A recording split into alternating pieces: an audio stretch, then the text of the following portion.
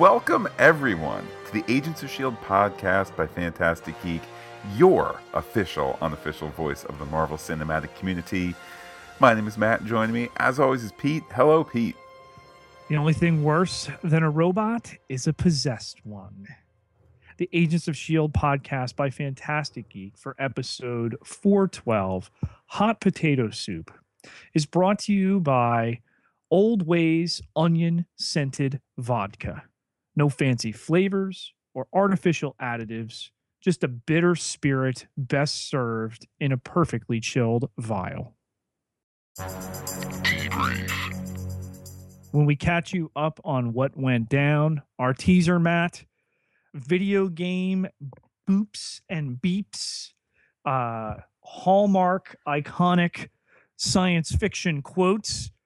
Where are we and what's going on? Pete, we are at a cool retro video gaming, but serving alcohol establishment. We are with the Koenig twins, or at least the Koenig multiples. And Pete, it just looks like a good old-fashioned time that they're having. We were told there'd be hoverboards. We were not told that one Koenig would fall off of them and then the other would have to help him up. While that's taking place, Matt, and we are establishing our setting, there are two guys who are decidedly out of place in a good old-fashioned family fun center. Well, Pete, I like to think that anyone is welcome, but I think these two guys are not acting in a welcoming way, what with their skulking about and their clear targeting of at least one of the Koenigs. And pretty quickly in this fun time video game bar, a fight breaks out. Billy is able to take out one of the Russian duo, and then he seems successful. He runs out, all while Sam appears to be cowering. And Pete, this teaser act is punctuated by the return of Captain Hatebeard. It's just Hatebeard, Matt. And he is able to take Billy and throw him in the back of a Hummer there, gets away with him, which leads to the iconic, in a teaser where we have iconic quotes from other works, Star Wars and Back to the Future. We get Agent Coulson. This is Agent Koenig. They've got Agent Koenig. Certainly a line to remember. We get taken to the title card. Then we were on the S.H.I.E.L.D. jet. There's exposition about how anyone, if anyone knew where the Koenigs were, that it would be May. So therefore it's Radcliffe. I like that little tease there where it's, we know May is maybe, and she knows it, but all fingers point towards Radcliffe. Great phrase here, Pete. To catch the Koenigs is like catching moonlight. Yeah, I like that they're upfront with what's going on with these characters. We bring a little bit of the baggage that's gone on before. The S.H.I.E.L.D. can't even find these guys half the time. And as the Quinjet arrives there, Fitz is seen working on the LMD version of Radcliffe. Yeah, he's being patched together. Pete, shades of Star Trek: The Next Generation, what with the skin patch being put back on in a close up, and then look, you can tell that was real because now there's a red circle on his forehead. More importantly, Pete, Bradcliffe, that of course is Bad Radcliffe or Bot Radcliffe. Take your pick, internet. He's been paralyzed from the neck down. He's not going to talk about where Radcliffe Prime is. Nay, he couldn't even begin to guess.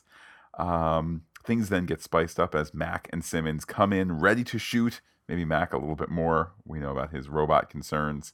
The Fitz says, not yet, not yet. Yeah, and as Mac is brandishing his shotgun axe there, the whole idea that he doesn't know where Radcliffe is what Bradcliffe tells us. We whisk from there, Matt, to some unknown location where Hatebeard, not Captain Hatebeard, because we're going to see the captain in a little bit, brings Billy in to a room where Radcliffe is restrained and, threatens him, letting him know that the man who's going to come in here is going to do things to him that not even Hatebeard, Matt, can watch. But we're told by Billy that Koenigs don't break, bring it on. And then once Hatebeard leaves the room, Dr. Radcliffe, in what felt out of place as it was going on anyway, introduces himself to Billy Koenig. Yeah, there's an example yet again of the show knowing where to walk the fine line from the get go. It feels like Radcliffe is playing a variation of sick prisoner. Um, Here, captured prisoner when indeed he's not captured. Um, it's effective though because they're not telegraphing the twist to come, but we are suspicious enough, and I think John Hannah is doing such a wonderful job to really uh, sell Radcliffe as a okay actor, and that of course is an acting challenge all its own, being a good actor acting like a lousy actor. But John Hannah pulls it off. And John Hannah, Radcliffe, is the reason that Billy Koenig has been brought there. Back we go to the Quinjet. Sam arrives, says hello to Coulson, May, and giggle, giggle, Agent Quake. Certainly a nice moment. There's a moment of triumph here. I wonder if this was perhaps Patton Oswalt's first day back on the set for this episode, and his return after the tragic loss of his wife and the return of the character and all that. I wondered if maybe some of that came across in the feel of this scene. Meanwhile, we, the audience, have been seeing him on the show for the last 10 minutes at this point. But it's a great moment nonetheless, and a little bit of hero worship there. When last he knew her, she was but Daisy. Now she is Agent Quake. And they are two that, as far as our viewership goes, have the furthest history together. Of course, Eric Koenig having been murdered in the Providence episode in season 1, where Daisy, then Sky, and the catch up here for the other Koenig. You were Sky, now you're Daisy, and you're Quake, and da da da da. But yeah, Matt, like you said, we pick up on the gleefulness of the return of Patton Oswalt, and how can you not root for this guy after the sudden and shocking death of his wife, a crime novelist, something he's actually endeavoring to finish in the wake of her death. Oh yeah, and raising their daughter. So the humor and the 10 o'clock time slot was perfect for what Patton Oswalt brought in this episode. There's a lot of things I don't think would have flown at 9 o'clock or have been written in for the 9 o'clock slot. But not only welcome to have him back, but welcome to have him the way he is back in this episode. And that particular scene wrapping up with this question, where could Billy be? He could be anywhere. He could even be under the sea. Pete, with that, we cut to an underwater boaten. We're under the sea. Do you see the writerly irony there? Yes, when Sam explains that he followed the Hummer to the end of a dock and there was nothing, and then boom, we realize we've been below the sea with Radcliffe and Billy. But it's what happens here as Radcliffe is explaining the Darkhold that it drives you mad. Understanding, of course, he's in the throes of that, so calmly explaining it. But two gentlemen enter with a cart, which what looked a lot like an onion initially on there. Come to find out that it is. They leave. Okay. The door on the other end with the old submarine wheel style handle opens, and a gentleman comes in who introduces himself as the captain. You are the prisoners, that they can cooperate or be removed piece by piece, just like he removes a piece of the onion there, takes a bottle, holds it up. There's a vial. He pours into it. There's a pause, wondering who's he going to pour this on? Is he going to pour this on the onion to demonstrate, the melty powers? He drinks it, then smells the onion. Okay, explaining that vodka perfectly chilled as they are below the surface here. The onion, the scent of it enhancing it.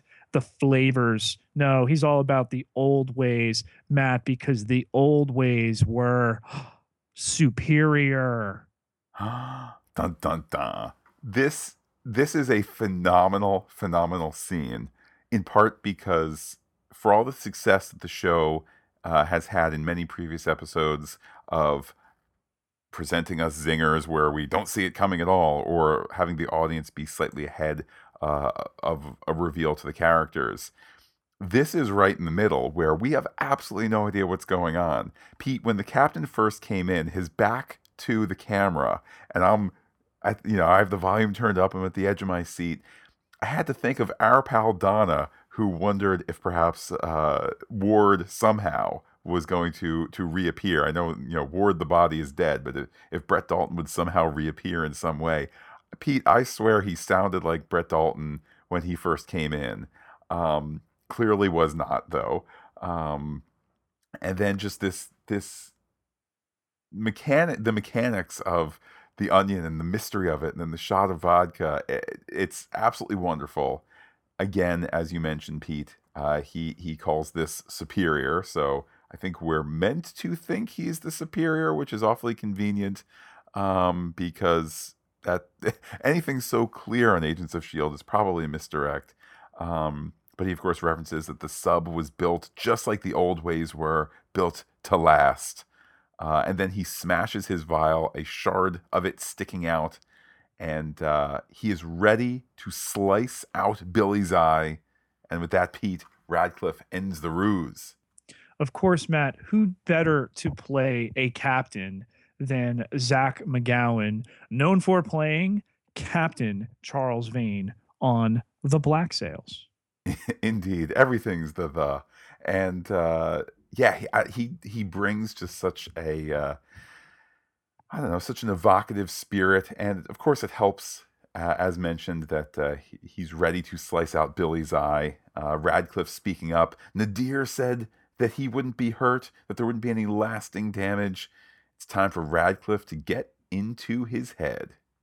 As Act 2 begins, Matt Simmons is working on Bradcliffe, who announces that what she is doing is an invasion of privacy, as Fitz is going to reprogram the robot. He also wonders, why would one sing like a bird? The figurative language there. Why not sing like Mick Jagger? Which it got a chortle out of me, Pete. Chortle, where we get chill towards the end of this scene. Indeed. He then gets what appears to be an attack of the code. He's speaking in tongues. Pete, he's speaking in Latin. This is now the second show that you and I have watched this week to feature the dead language. I guess, Pete, Latin's just making a cultural comeback.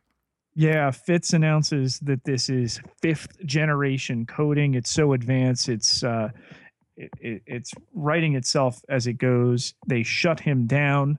Okay. Can I just point out, Pete, that Fitz indeed says it's 5th generation. He also then says it's like nothing I've ever seen before. Well, isn't it like X generation coding? Like, that's like saying, Pete, the iPhone 8, it's going to be like nothing that you've ever seen before. It'll be like the iPhone 7. It's like, well, wait, either I have a frame of reference for it or not. Now, I understand that Fitz is a man of science and not of figurative language. He's not a man of great literature like your podcast pals, dear listener, but I just wanted to point that out there, that a writer made him say, this is like nothing I've ever seen before. It's 5th generation. Okay. Mac, of course, remains concerned with all the messing around they have done in this pod with robots. And Fitz wants to know who programmed Bradcliffe? Was it Radcliffe? Was it Ada? And then Matt, back to that, metaphor, singing like a bird, where Bradcliffe just warbles there before all three of them. Maybe the most chilling moment, I would say, for my money, in this season of Agents of Shield, possibly for the entire run of the show. Yeah, definitely maximizing your John Hannah experience there. The story then moves to Daisy and Koenig watching some of the security cam footage from the attack on the club. Proof that Billy ran. Oh, can you believe Billy? Oh, actually, no, it was Sam who ran. Nice little funny moment there where Daisy is quick to note that the one Koenig is trying to sell out his brother while wearing the suit of the Wimpy Man. Coulson and May, meanwhile, catch up, have a discussion there about how he wanted to protect her. She points out, again, with our dramatic knowledge, that we know what she is and they do not yet know, through the dramatic irony, what's going on, that she doesn't need protecting, before they join Daisy and Sam in the same room there. Discussion about something stronger than a Quinjet to get them where they need to be, before we move back to the submarine. Pete, Koenig absolutely, positively cannot be broken. He will not talk. He knows that this is futile. The brain scanny VR goggles are popped on him, and oh, is that a puppy? Again, where he doesn't go off color, he goes, straight up silly and slapstick on us. And a credit to Patton Oswalt playing three characters, three versions in the same episode here, but with that headset on, his mind being a steel trap. What are you gonna do? Stick him in quicksand, and suddenly, yeah, he's rendered moot here. But the superior wants to know from Radcliffe what's in it for him to extract the secrets of Koenig's mind, and Radcliffe chillingly tells him a better world. And the superior points out, then we want the same thing. Back at Shield HQ, Pete, I think you and I were both blushing a little bit. Koenig admitting to Quake that there's some Quake fanfic out there, including Quake and Black Widow. Pete, this is 10 p.m. That quack fanfic, Matt, watch out for it. It is an internet black hole to fall down, but you'll never feel so good. Anyway, the discussion quickly turns to the connections between the Russian thugs that they've seen, that are brought back to the Russian Prime Minister Olchenko, who had fingered Bobby and Hunter in their failed mission behind those lines. They're the result of them needing to go undercover and film their own pilot, which never went to series. Which made me wonder, Pete, are they setting up some sort of use of that pilot? Last night I was still sticking to the theory that they'll do some sort of, Star Trek The Cage, Star Trek The Menagerie kind of thing, where they triumphantly return by way of this old footage that no one has seen. Pete, now here's a new theory. Maybe that's the little extra special online only that we get between this pod and the last pod of the season. It's certainly enticing. I got to think it's a little more complicated than that, being that it was a non-picked up pilot. I don't know where the rights work and how they would. Certainly, you can incorporate that footage. It remains to be seen, the producers and everybody who was involved there, and who's getting credit and who's getting, paid and everything. It could be very complicated to get that in. Well, regardless, it's also revealed that Billy does in fact know about the Darkhold. He's got info. Pete, he couldn't say all this in front of the red shirts, pop culture reference. May, of course, May be to us, asks if Koenig knows where the Darkhold is. Pete, he's not going to say right now because he knows we're about halfway through an hour-long drama, and mystery is the name of the game. But he does know it's secure. We head back with Fitz and Bradcliffe, and the discussion, Matt, here gets decidedly heavy. It does. Fitz is unloading vitriol on Bradcliffe, telling him to, Pete, I'm going to quote here, shut up. These are strong words. Bradcliffe reminds Fitz that everyone is programmed. After all, Fitz has been programmed by betrayal from Ward, from Daisy. Oh, and his father. Man, oh man, Bradcliffe is able to really grind Fitz's gears here. And in fact, Bradcliffe knows what Papa Fitz used to say because he knew Papa Fitz to take us to the act break. Act 3, Matt, and how would Radcliffe know all of those things?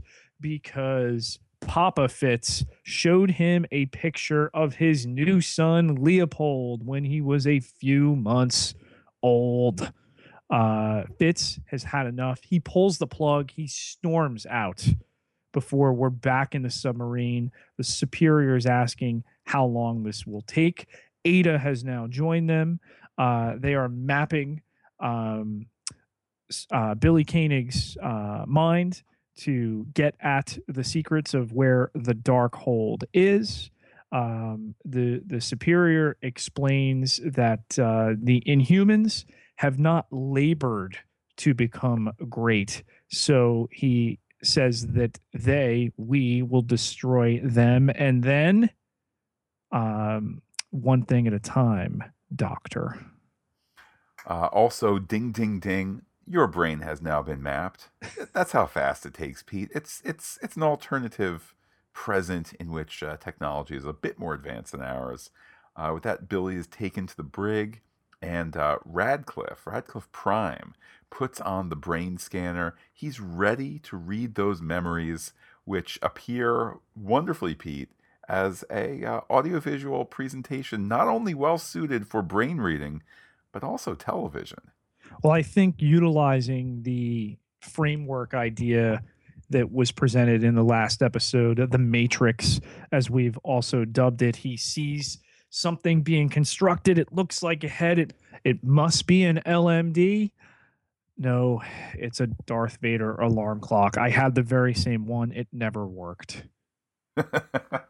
Well, Pete, that's because though you are one of multiple siblings, you are not a triplet. Is that where we're up to? Quadruplet? Are we assuming? At this point, we can reasonably assume they are quadruplets. Yet it's still we have to discuss that in our level 7 segment. It is still open to a multiple. interpretation. We're not going to be numbered bias. We'll just call him. He is a womb multiple. A litter.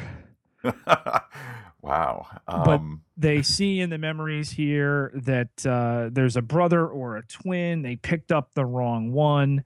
It's at this time we circle back to S.H.I.E.L.D., and there is the reveal by Sam that the first one to get them involved with S.H.I.E.L.D. was L.T. Koenig. To the S.H.I.E.L.D. kitchen we go, Pete. Normally, when we're in the S.H.I.E.L.D. kitchen, it's a scene brought to you by Ben Deary beer, but instead, it's all crying in the beer in this scene. Simmons and Mac decide to do what they call in the business as tell, not show. Normally, friends, when you're doing a TV show or a movie, you show, don't tell. Instead, here, they just simply tell about the Fitz backstory. Dad left at age 10. Boo-hoo. Tear down the cheek, Pete. I now feel worse for Fitz. He would also tell him he was stupid. After, or before walking out at 10. Quickly, however, Matt, we're on a stakeout with Daisy, despite that hanging over Fitz and Simmons' head. We're at the soul patch here. Daisy reports plenty of man buns, even a handlebar mustache or two. Coulson and May are near the stakeout as well, and the discussion gets personal here. They've been having a lot of toasts lately. Maybe it's time to try something else.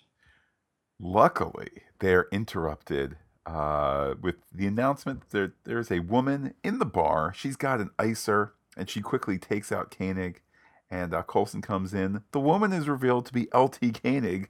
Pete, that's the zinger with which we end the act.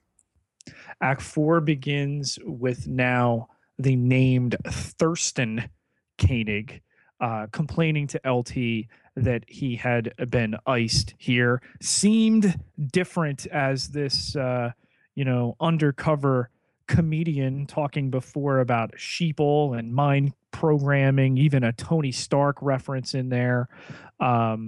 Also bringing up that Eric, the Koenig who was killed, he wouldn't have wanted this before the Koenig crush, Matt, is utilized. Indeed, LT punching her brother Thurston in the, or pardon me, and she punches Sam. Pete, we got three characters here. It's a little difficult at times.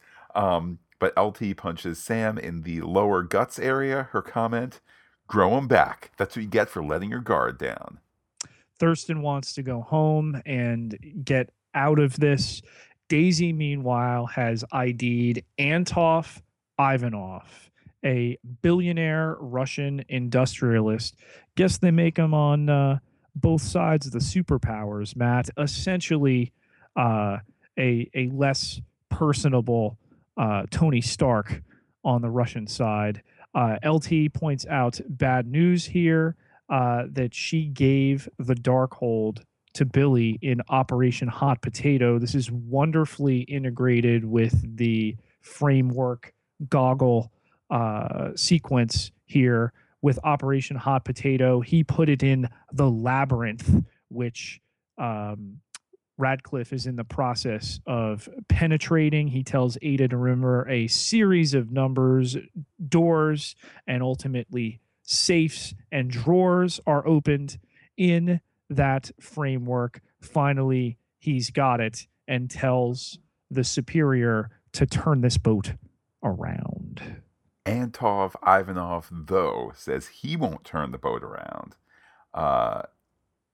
Initially, I thought it was like, because I give the orders around here, beat, turn the boat around. But no, Pete. He wants to get the information his way with the knife. If what Ivanov can get matches up to what Radcliffe can get, then he will be satisfied. And Ivanov also flexing his goon muscle in terms of telling his goons to get them out of here, Radcliffe and Ada. Pete, with that, Radcliffe gives Ada a nod. She goes into full, Terminator mode, in that she beats two guys and then rips the guts out of a third one, but spares the hand of Captain Hatebeard because, Pete, one does not simply so easily dispense away with a recurring guest star, except for the times on Agents of S.H.I.E.L.D. where they've killed off a recurring guest star with little fanfare. But not Captain, Major Hatebeard, Pete. We're going to give him an army rank and remind everybody that he's majorly filled with hate and beard. And Pete, she's a machine made by Radcliffe's hand, so there's some technology flexing its muscle against the old ways. Tremendous gut punch there by Ada. The explanation from Radcliffe that he made her, that she is built to last here. So yeah, we'll turn the boat around now, please. Fitz and Simmons have a discussion where he goes again back to the loop that he's stuck in. Radcliffe, Ward, his father. However, Simmons doesn't see it that way, that just because he's been betrayed, it's not a part of his DNA. Indeed, Pete, the notion here of Fitz being more than his looping programming. I don't mind multiple TV shows about robots, but this is now multiple TV shows about robots and loops. So I thought that was interesting. But this notion of looping lights a fire. He kisses Gemma and has an idea. Back we go to the lab where Mac is by himself. He fires up Radcliffe. Radcliffe does some wondering as to whether he has a soul. What is the nature of man, Pete, for one to have a soul? Is it creation from the hand of God or bloppity blop blop? If he has one, doesn't Mac have one too? Puppy dog eyes. Instead, Mac is ready to shoot the robot to hear him scream. And Fitz is there to pause things, Pete. Rather thought provoking from Radcliffe here, that, he's able to question his existence. He's able to ask the faithful Mac, well, if you have a soul, how do you know that I don't have one here? If I'm not alive, why did you switch me on before you killed me? But Fitz arrives in time to stop him. He knows a way around the programming and removes the back of the head. Now that's a brain, Matt. It is kind of a holographic appearing brain. More on that in a moment. But first, the story steps into the library, which is a library, which is presumably the kind of covert exterior for the labyrinthine hiding spot of the Darkhold. LT is waiting with Quake. Sam goes into the vault with May and Coulson waiting, talking Pete about Amore. Daisy, again, as the one most comfortable with the Koenigs, asks LT what it was like growing up with her brothers. Not bad, she said. However, the laundry was disgusting. Enough DNA to make a clone army. That is TMI. Meanwhile, back to SHIELD HQ, Radcliffe is talking about his, discussion in general about the brains and Brain and brain. What is brain?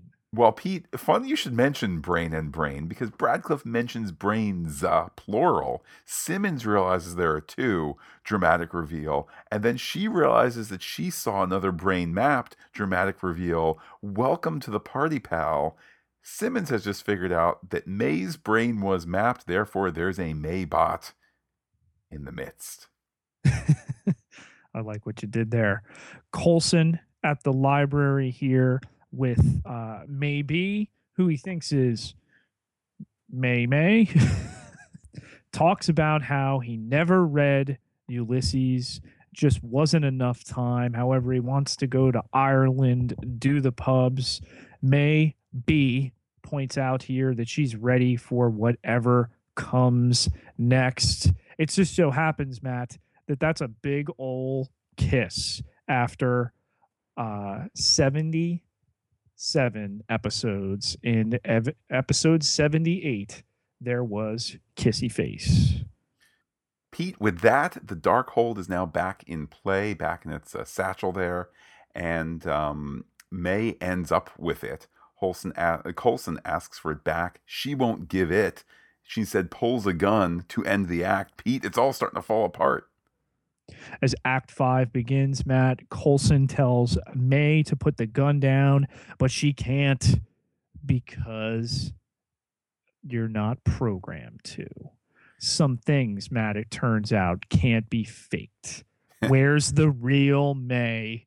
She maybe asserts that she is. She has, after all, her thoughts, her desires.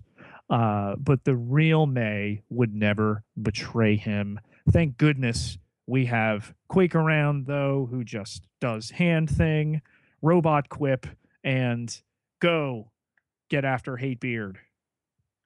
It then becomes an exponential increase of the hot potato game. Coulson has the Darkhold.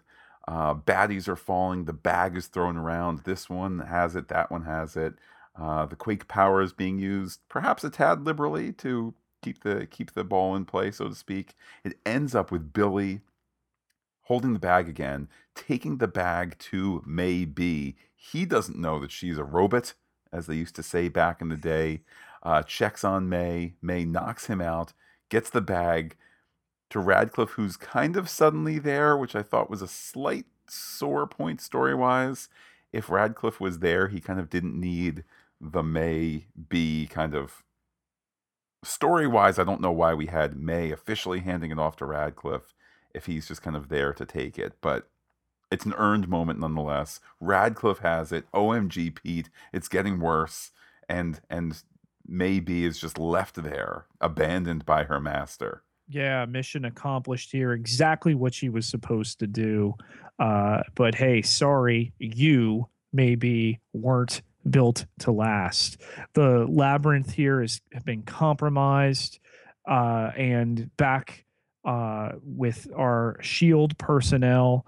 The question by red shirt shield agent is: so you are all technicians. What? Indeed, Did you think they were robots, Matt? Those Koenigs. it's played for a very nice yuck, and I mean, indeed, it was something that was floated earlier in the episode by the superior or the supposed superior. Um, it's a nice button to it all, to the Koenig story. I don't know how much we will see of the Koenigs again in the future, but this was certainly a nice end to that mystery. Meanwhile, Pete, cut to the friendly Shield crematorium, in which there is what I believe was the Ada head and the Radcliffe Yes, bot. there were two heads in there in various states of uh, decomposition by immolation. The furnace here, Fitz and Simmons and Mac all watch in kind of a less impressive version of the melting of androids that happened on Westworld. But here that they still know that there's one more out there. Daisy reassures Coulson that they will find her being May. There is, of course, that promise that remains. And then, Matt, we get a very quick shot of Maybe to end the fifth act. Indeed, it noted that if they can't get the real May, she's all that they have left. Maybe is an ominous note, which we will discuss in the level 7 segment. But first, Pete, we get that commercial break, and then we head back under the sea to kind of a Captain Ahab moment, as the Superior has them toast with vodka and sniff half onion. The old ways are always better. And bitter. That is true as well. It's the old ways. It's something the captain has been after a long time. It's his obsession. Again, kind of notes of Ahab there. He believes that there is a source of all alien problems on the planet. He starts dropping photos down. A man, Coulson, is always there, standing by. He is dead, but still everywhere. Can Radcliffe help get Coulson? Let it be written, Pete. As he looks at the Darkhold there with the Chitauri and the Kree and the Inhumans all name checked, and drinks to what is to come with one final photo of Coulson held tight there at the end of the episode. The dossier. A detailed look at our bad guys. Matt, let's begin with Hatebeard. A bit in the background here, not certainly the primary baddie, but the actor certainly encapsulates everything that we've come to know in Major Hatebeard. And Pete, frankly, I would have been okay if Ada smashed his hand, but I guess the good news is we have Hatebeard with all his limbs to hang around for next time. Every bigger bad guy needs henchmen, and Hatebeard certainly fills that role. Matt, next on our dossier here, Radcliffe. It must have been an interesting acting challenge for John Hannah to say, all right, all these scenes where you are caught robot version of your character, act that however one would act that. By the way, you can't move anything from the neck down. I don't know what that does to an actor. Probably for the likes of John Hannah, not too much, but I feel a little sympathy for him. He's kind of pushing back against the world that's out to get the better version of himself or the human version of himself. Um, but certainly great fun, especially with the effects, like when the head comes off and we're looking inside his noggin, etc. And again, the menace he's able, John Hannah, to deliver in that other role, doing dual duty. Okay, you know, the scientist Radcliffe, more inquisitive, a little bit more, you know, in terms of twists and turns, and the sick prisoner game, as you mentioned before. But Bradcliffe, with the warbling like a bird and everything that went on there, able to really give you a depth to that character, though he doesn't have a lot to do. Next on the list is the Superior himself, Anton Ivanov. And I must admit, Pete, surrounded by all the submarine setting and his being referred to as a captain, etc., I didn't fully appreciate the line until you pointed it out that he kind of is this anti-Stark, or this Eastern European version of Tony Stark, if you will. And I like what you pointed out on Twitter, that the only two men in the Marvel Cinematic TV universe who own working razors are Phil Coulson and Jeffrey Mace.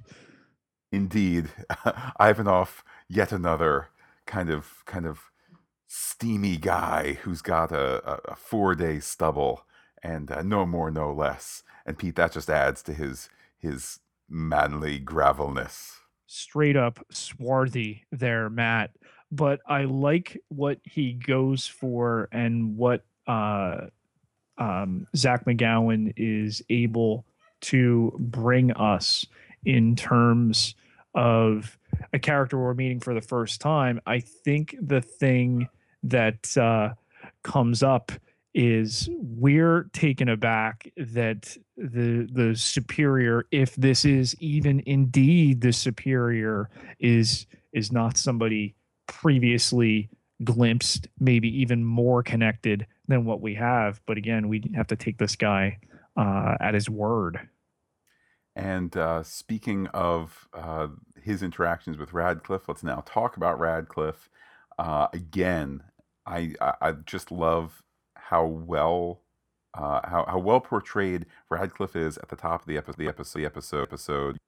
Sense that he's not really a prisoner there.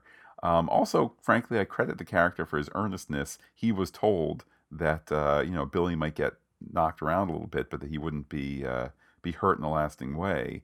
And he wants to stick to that. He's got this cognitive dissonance of, we're really not going to hurt people or kill people, except for the people who accidentally hurt and kill. Yeah, and from his creation with maybe to get a character that winds up on our dossier that we can view both sympathetically, struggling with the idea that she is an LMD, and then to view as an antagonist somebody who has the object of her desire at the end of her gun there, unable because of her programming to comply with his wishes. Yeah, and you mentioned maybe huge sympathy for her at the end, and I I couldn't help but see her argument of, she is a true and honest copy of May, except for these programming changes. Kind of almost made me think of, like anxiety attacks and that sort of thing, where you know what the thing is that you're supposed to do, but you simply can't, where you can't escape. We in the real world, where sometimes you can't escape your own emotional programming or natural programming. And that's the angst that she's bringing to this scene, where she wants to do the right thing. She wants to be with Coulson. She wants to be able to act on all these feelings. And all that we've seen, she's an honest copy, but she just can't get out from herself. Welcome to level 7. Time to analyze and theorize. Matt, first up, these Koenigs. Eric may be dead, but we have Sam, we have Billy, we add Thurston to this mix, and LT, one not like the others. What's up with all of them? We're told at the end they're technicians. They're not whatever else we were going to say they were, early model LMDs. Who knows what's up with them? Being unsure of how much story Agents of S.H.I.E.L.D. has left. And I know the ratings aren't great, so that might mean less episodes versus more.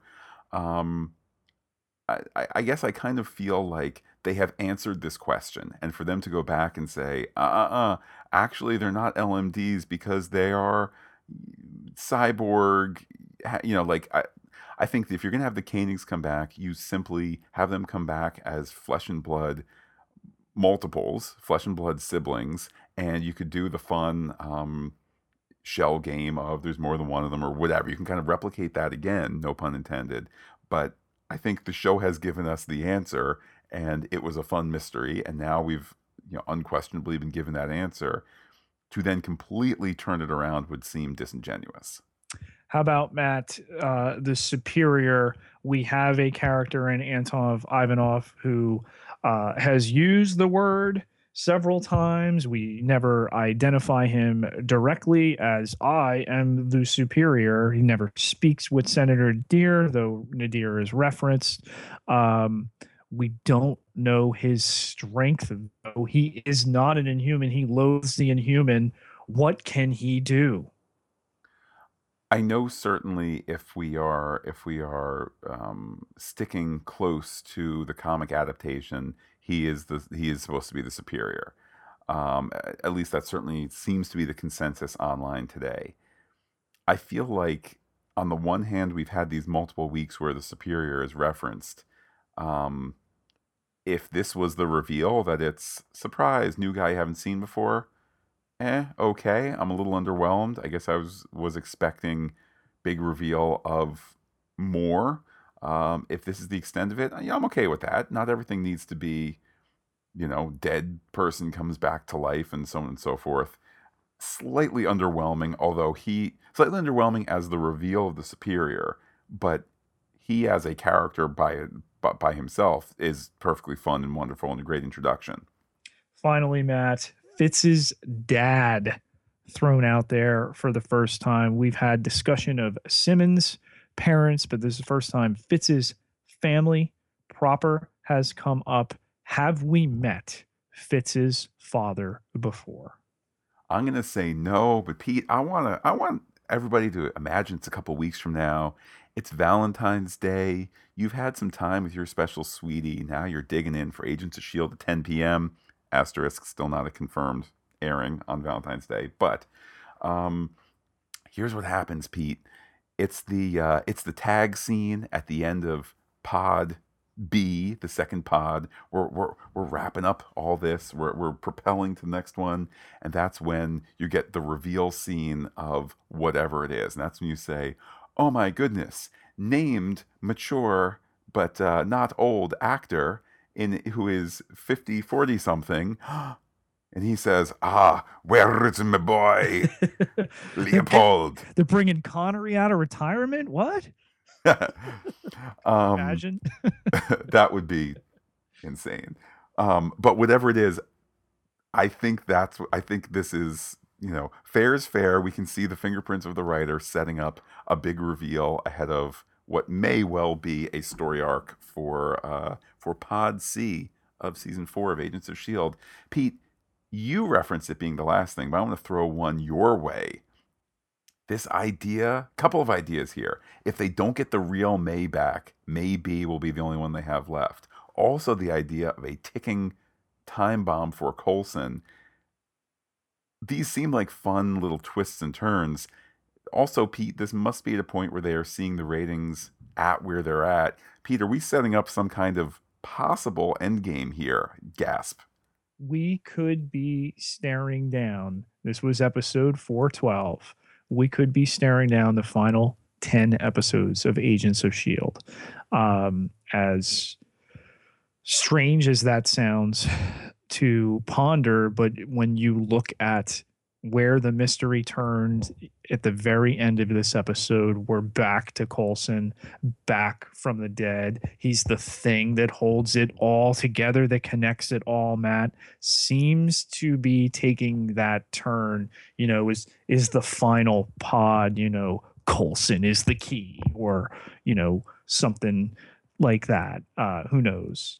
But it is certainly within the realm of possibility. Decrypted transmissions. Let's check the wire, Matt. Pete, a lot of fun discussion on Twitter during the live tweet last night. Want to shine a light on one of those. Hydra _lives, saying this idea of Radcliffe walking off with the Darkhold, a classic Hydra-type twist. I know Hydra Lives is quite the Hydra fan, invoking there, Pete, mentioning of that dastardly organization. And, well, Pete, what are your thoughts to your fellow Hydra countrymen? Well, I, of course, have nothing but fond things to say and remember of my former employer. But, is it a Hydra-esque twist? It certainly is.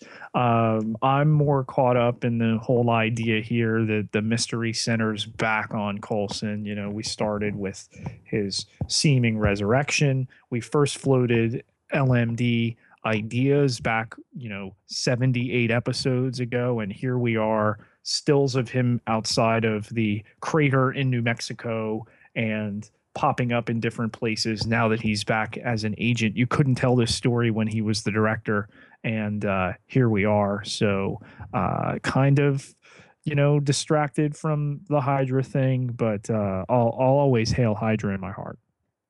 Well, we also want to hail our pals on patreon.com/fantasticgeek. Thank you for helping keep the podcast lights on as we have some help with the costs for the podcast bandwidth and storage, etc. So thank you, patrons. Absolutely. Not only can you get yourself a perk, you choose the perk when you choose to donate. Everyone who donates at any level gets access to several now Patreon patron exclusive episodes, Matt. So Fantastic Geek is your thing. There's more content if you want. Patreon.com/Fantastic Geek. Pete, of course, the best treat, always free. How can people be in touch with you on Twitter? You can find me on Twitter at Peter, PIETERJ Ketelar, KETELAAR, 8,759 followers. Can't be wrong. And while I am personally on Twitter as Looking Back Lost, be in touch with the podcast 24/7, 365. We are Fantastic Geek. That's Fantastic with the PH. You can find us on that name on Twitter, on Instagram, fantasticgeek@gmail.com, fantasticgeek.com. But wait, Pete, there's more. Facebook.com/Fantastic Geek with the PH. All one word. Like it today. We're up to 310 likes. Let's keep them coming there. Not a one paid for. You hear me out there, other podcasts? Oh, burn. Pete, with that, we will be back next week to continue the Agents of S.H.I.E.L.D. adventure. I will say adios for now to all our listeners and give you the final word. My puppy. Who took my puppy?